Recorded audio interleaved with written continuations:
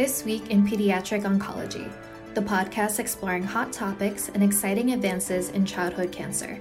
TWIPO is produced by Solving Kids Cancer, nonprofits located in New York and London dedicated to improving research and supporting families, because every kid deserves to grow up. Subscribe to TWIPO through your favorite podcast platform. This Week in Pediatric Oncology, the podcast about new advances for childhood cancer. Hi, everybody. Welcome to episode number 104, recorded on October 21st, 2022. I'm your co-host, Tim Kripe from Nationwide Children's Hospital in Columbus, Ohio. We're affiliated with The Ohio State University. And I'm here along with my co-host, Brenda Weigel from the University of Minnesota. Welcome, Brenda. Thank you, Tim, and welcome, everyone. Today, we have a special guest with us, Dr. Josh Schiffman. Welcome, Josh. Hi, everybody. Tim, Brenda, it's great to be here with both of you. Thanks for doing this. You have multiple titles. You are a professor of pediatric hematology oncology, where you run a translational cancer research lab at Huntsman Cancer Institute, the University of Utah. You're also CEO and co-founder of Peel Therapeutics. We'll get into all that. But I wanted to start first with your background a little bit. I know you got your MD from Brown University and then sort of migrated across the coast to Stanford for your pediatric training and hemonc training, and then landed in between the two in Utah. You've been quite accomplished, over 175 papers, 5 patents. Obviously, we're going to talk about a company as well, and all your academic work. So can you tell us a bit, sort of, I know you have actually a fascinating background, but whatever you want to share sort of with how you got into pediatric cancer work. Yeah, absolutely. Tim and Brenda, again, I'm delighted to be here talking to friends and colleagues. Nothing is more important to me than fighting childhood cancer, really solving kids' cancer. My journey actually began before med school. It began over 35 years ago when I was actually diagnosed with a childhood cancer myself.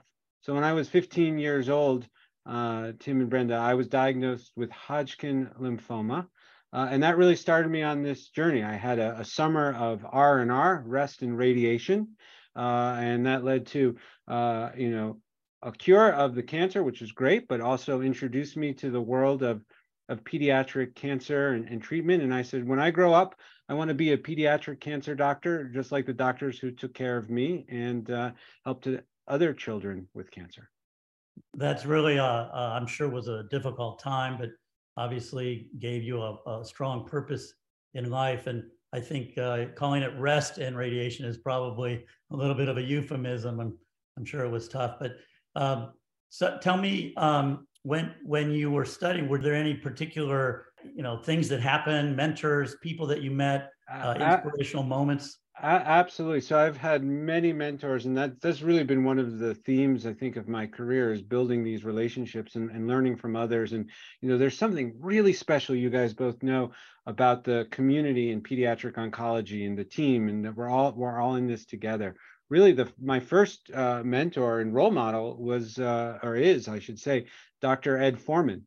Ed was the one who took care of me, initially diagnosed me, and I maintained a relationship with him. And then when I ended up in undergrad at Brown and then also at the med school, I volunteered in the clinic. So I got to actually work with the children with cancer and see Dr. Foreman interact with other patients with cancer. And at the time I said, when I grow up, I want to be just like Dr. Foreman. And so I've always taken that with me, although my career certainly has had twists and turns that were quite unexpected along the way. That foundation clearly has shaped the direction of your career. How do you feel that's shaped your kind of transition and balancing both being a clinician and treating patients, but also how has that influenced your research and the direction of your research? Yeah, it's a great question, Brenda. And I would say having this firsthand experience of being someone who's had childhood cancer, has been through it, has really given me this unique perspective, which I value very much. And in fact, when I don't see patients as much anymore because of the accompanying the research, but when I was taking care of patients and new diagnoses, I'd warn them, especially the Hodgkin lymphoma patients, that one of the side effects that we don't talk about is they may grow up to become a pediatric oncologist, like I did. And really, it's that, it's that perspective. It's sort of that built-in empathy, and you experience what it's like to go through all of that. And then we can talk about it later, some of the late effects now that I'm experiencing 30 plus years after the treatment, which really serves to motivate me, right? I think that's sort of the best answer, is that I'm just so motivated to make sure other kids don't have to go through what I've experienced myself. In research and drug development, it's sort of balancing that cure and balancing going for the cure, but also minimizing the cost of that cure. And I think those questions are really at the forefront of how we think about that. Is that somewhat shaping the direction of your current research? Yeah, absolutely. So we talk in one breath, we talk about we need safer drugs that work better, right? Less toxicity, better efficacy. And one of the things that I'm really proud of, and we'll talk about, is some of the drugs that Peel's introducing hit both of those at the same time, right? So being able to have better efficacy, meaning we can actually even dose less, and that lower dosage is predicted to translate into decreased toxicities and later on side effects. And you're using some of the newest technologies that have been used for the COVID vaccine with the lipid nanoparticles. Maybe we might as well just jump into some of that. How are these things working? How have you come across using this? What are your approaches? Yeah, absolutely. So, my career, I said I started out with the patients and realized when I started doing research in fellowship that, we can make a tremendous difference for many patients through research, right? And really began focused on this idea of how do we translate the science that we're doing in the lab as pediatric oncologists and with our other PhD colleagues, and how do we take that new technology and turn it into new medicines? The way that we actually got involved in the lipid nanoparticles is a really fascinating story, which is, we had made this basic science discovery working with colleagues. One of our colleagues, Dr. Carlo Meli, who's a PhD and studies evolution of cancer, noticed really when they looked at the elephants, that elephants almost never get cancer. That had been known, but when he started sequencing the genome, he and his postdoc, or PhD student rather at the time, Dr. Aaliyah Collin, who actually now ironically works at Peel Therapeutics, so it's come full circle, but they discovered, and this was 10 plus years ago, that elephants have extra copies of the P53 gene, but they weren't sure if that was the reason elephants don't get cancer. And when I heard that, I approached him and I let him know, look, we're taking care of patients with Li-Fraumeni syndrome, a genetic risk for cancer, an inherited cancer predisposition, who are missing P53 and always get cancer. And here he was talking about elephants with extra P53, but almost never get cancer, but didn't know if that's the way it worked. So we collaborated together. We worked with zoos, which is really exciting. We even worked with the Ringling Brothers and Barnum Bailey Circus with their elephants. We did the basic science work. We compared the blood of elephants to the blood of our patients. So blood with extra elephant P53, human patients missing P53, and figured out that this elephant P53 was actually doing a tremendous job, working even better potentially than human P53 at triggering cell death. So what does that have to do, Tim, with nanoparticles, with your questions? Well, I was at a conference actually in Israel. It was my first time visiting Israel, and this was about 10 years ago. And I was discussing the elephants. Now, at the time, I didn't know much about nanoparticles. And I also didn't know that my co-founder was sitting in the audience, Dr. Avi Schroeder. Now, Avi trains at MIT with Bob Langer, who's very much into nanoparticles and nanotechnology. And he was at Technion. He's still there, associate professor at Technion. And Technion, for those listening to the podcast who don't know, Technion is like the MIT of Israel, although they like to joke that MIT is the Technion of the US. Either way, Avi is a brilliant chemical engineer, but I didn't know him. And so I'm sitting up there and Avi, Avi does in his research nanoparticle delivery. He can take a protein, a peptide, a gene, and pretty much deliver it anywhere in the body.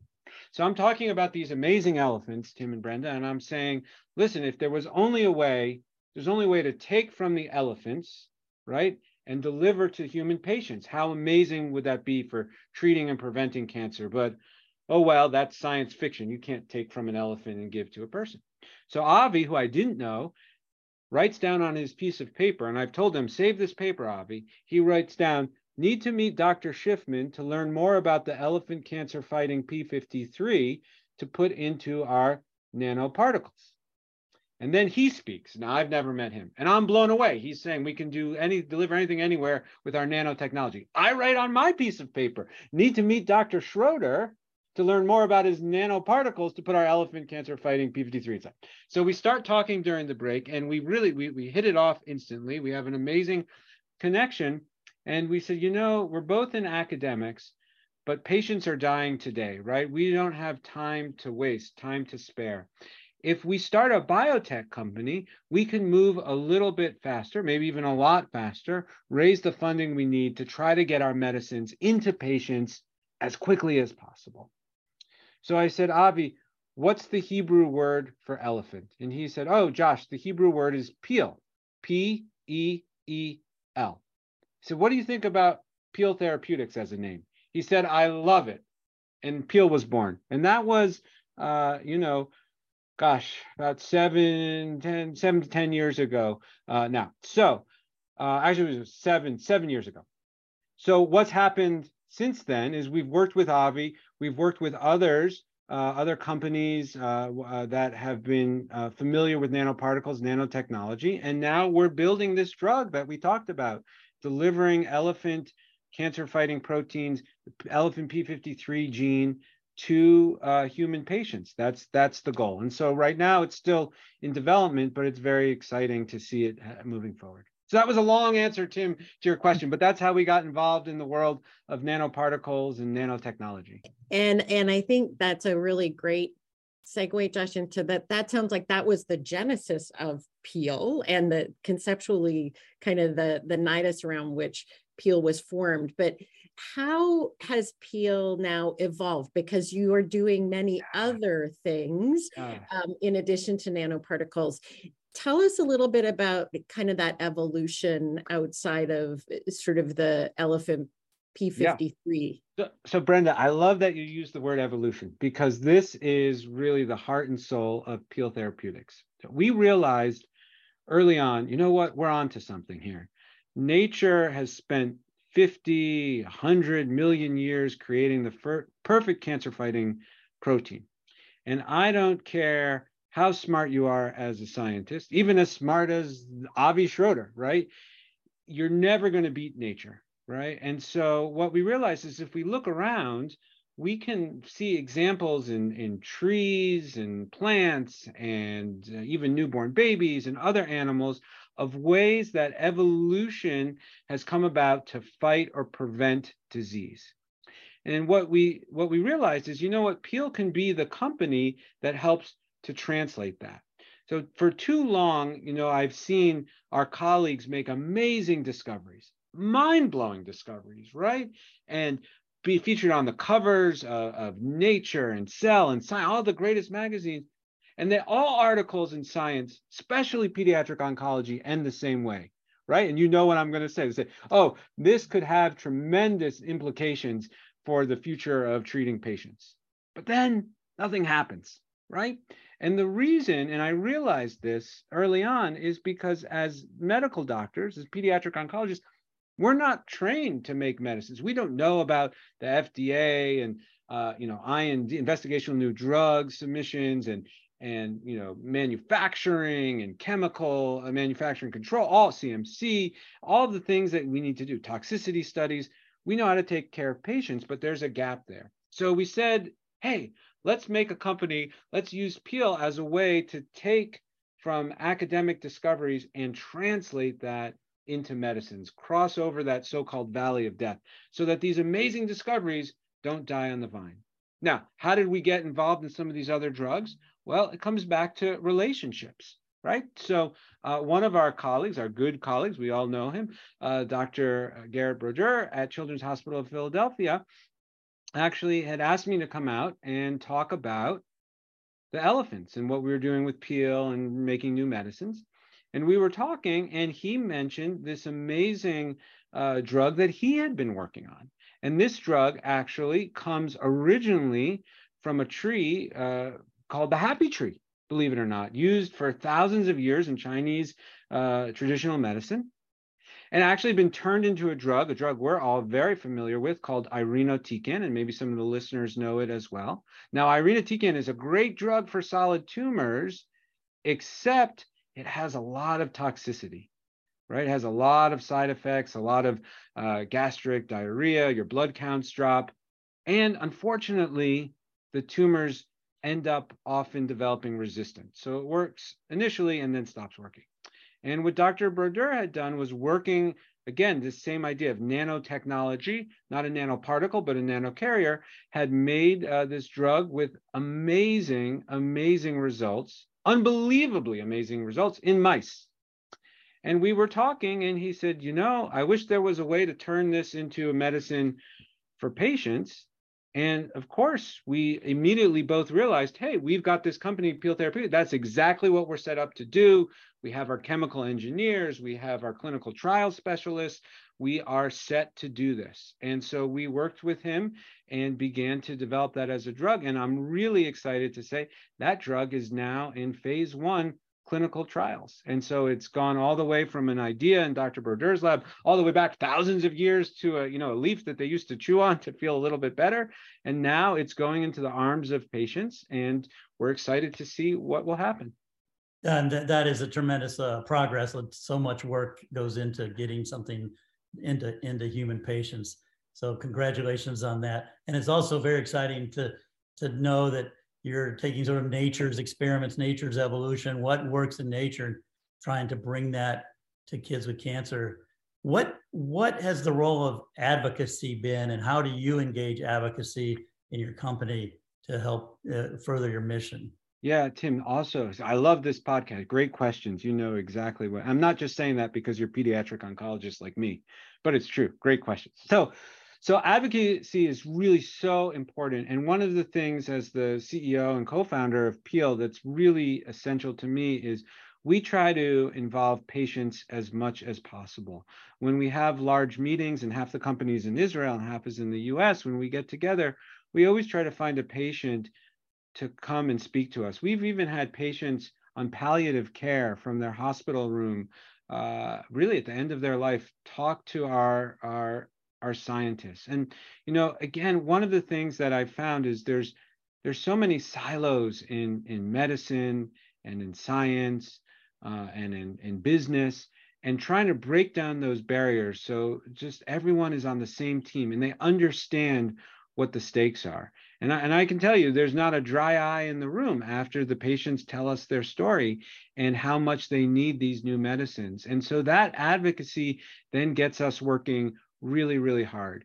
We like to say at Peel, the lights are always on. When they are being shut down in the US because it's night, it's morning time in Israel, and the lights flip on there. And we're always working to push these drugs to go as quickly as we can. And we do it because of the patient advocacy, because everyone in the company knows, and also in the academic lab as well. We have patients tour through all the time that everyone who's touching any type of research understands the hope that they're giving to patients. And that's really the most important thing. No, that's fantastic. I really like the lights are always on. Just curious, sort of how big is the company? How many people, and how difficult has it been to sort of raise funding to stand the company up? Yeah, so it's been really, again, nothing I ever trained for in med school. Nothing could have ever prepared me for this. But we have, colleagues, and it's like I keep saying, it's about relationships, talking to other people who have done this previously in other settings. So we have right now about 15 people in the company, full-time employed, but then we have many consultants and advisors who are helping us, some even pediatric oncologists. And raising money, when people see the data, it really speaks for itself. When people understand what we're doing, why we're doing it, it has been it's not easy, but it's certainly it's achievable, right? And so we've continued to raise money, and we're always raising money. We've even have nonprofits who wanted to donate to the research, right, to the research aspect of the company to get the drugs moving. One of the challenges, as you guys know, is trying to get the drugs into children.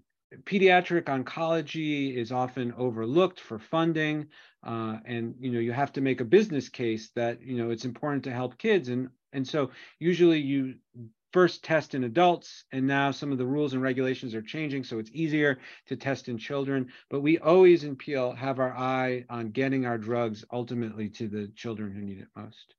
And Josh, you just touched on sort of, I think, a little bit of where I wanted to go next, is that really changing landscape of a lot of changing regulations and things about trying to get drugs into children, particularly children's cancer. But that landscape has been changing over the last couple of years. And how do you see that changing landscape with regards to Peel?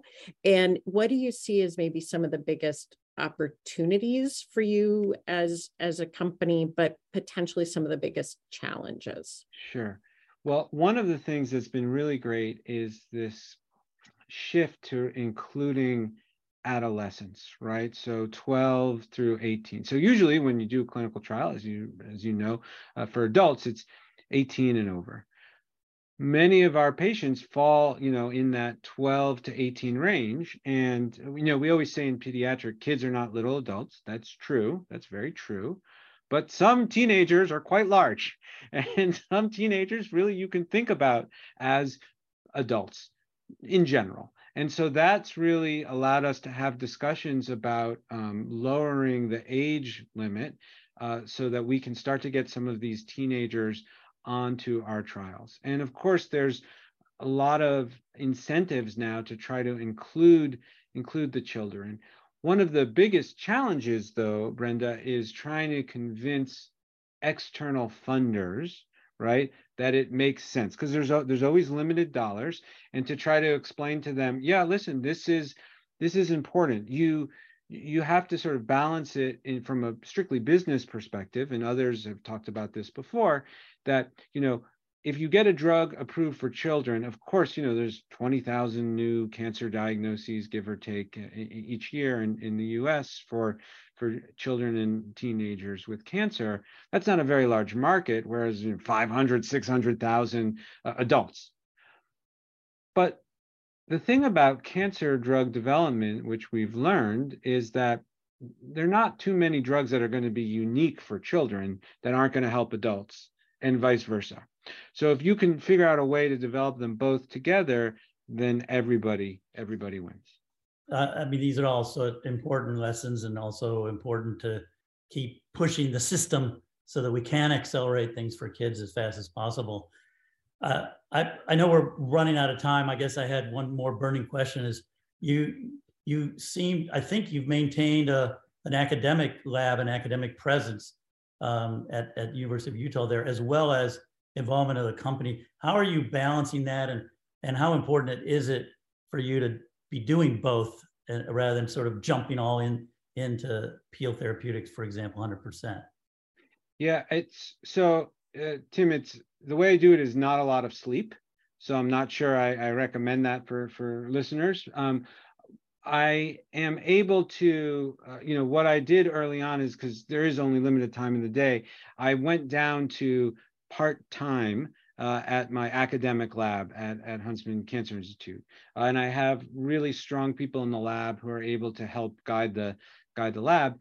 So I joke I'm a full professor, but part-time. So maybe I'm a part professor. It's not exactly clear, but the lab is still going. But Peel really does require a lot of attention, a lot of focus. And, as Peel continues to grow, that timing may shift. What's important to maintain really is that relationship and that connection with all of my academic colleagues, peers, the conferences, because for Peel Therapeutics, it's very important to me, Tim, that we're not going to be a one and done, or we have 3 drugs right now, 3 and done. We want that pipeline to continue to be open. And the only way that's going to be is if we still have somewhat of a presence in academics, if we continue to talk to our colleagues and peers. All our drugs have been licensed from academic universities, and that's all because of relationships that Peel has established with investigators in academics. So it is very challenging to do both. And like I said, I've had to cut back on the academics in order to give my attention to Peel so that it can continue to progress and succeed. Yeah, that's great. I think it's a model, I think, for future, physician scientists who may want to do more translational or applied work as well, and make sure they see their work reach the clinic. Mm-hmm. It's great. Thank you. And Josh, as Tim said, we're coming up on time here, and I'm going to ask one last question before closing and let Tim and yourself have the final words. But I want to bring it full circle back to sort of what started Peel, which was the elephant P53. And what do you realistically see as next steps for kind of fulfilling that dream of putting that drug into people? Oh, Brenda, it's going to happen. It's absolutely. This is our core mission with Peel. Our logo has an elephant trunk in it. We're named after the elephants. So we're going to make it happen. And obviously, Brenda and Tim, that there's a lot of enthusiasm and hope for P53 drugs, right? And there's a lot of different approaches out there. Our approach is, if it's missing, let's put it back, and let's put it back with something that was even better to begin with. It's a technical feasibility question. And this is why we have our scientists. This is why we have our partners that we're working with. And it really comes down to, again, I have said this multiple times, that relationships, right? So working with the right people, with the right scientists, with the right drug delivery specialists, so that we can get that medicine into people, right? Can you imagine, Brenda, if we have a drug for P53? It's too important not to succeed. And that would have helped patients with cancer regardless of age. So regardless, phenomenally important. Yes, regardless of it. Right. There's probably a reason why evolution chose in the elephants to focus on the P53 gene, and why that contributes to their ability to resist cancer. And so, like I started out saying, we've just got to listen. We got to listen to what nature is showing us and use our science and technology to turn that into the medicine for the patients who need it most. And while it could help regardless of age, the sooner you can get it in a person to prevent cancer, the better. So the younger, the better. Yes, the younger, the better. And I look forward to the day that we can truly attack P53. So thank you, Josh. It's coming, Brenda. It's coming. We're working hard on it. So. I appreciate that. And I really appreciate you joining us today. And it looks like that's it for this week. I want to thank my co-host, Dr. Tim Kripe, and I especially want to thank our special guest, Dr. Josh Schiffman, for joining us today and really enlightening us on Peel Therapeutics, the important work of bringing novel drugs into children. So thank you, Dr. Schiffman. Thanks to the team at Solving Kids Cancer, a nonprofit charity dedicated to improving survival through creating novel treatment options for children. Remember, the more we learn, communicate, share ideas, and work together, the faster we'll reach the day when all childhood cancer is preventable or curable. As always, keep up the fight, and thanks for listening to This Week in Pediatric Oncology. We welcome your comments, questions, or thoughts on topics for future episodes. Just drop us a note at twippo@solvingkidscancer.org. You can follow Dr. Kripe on Twitter at KidsOncDoc, send an email to Dr. Weigel at weige007@umn.edu, and find all TWIPO episodes at solvingkidscancer.org.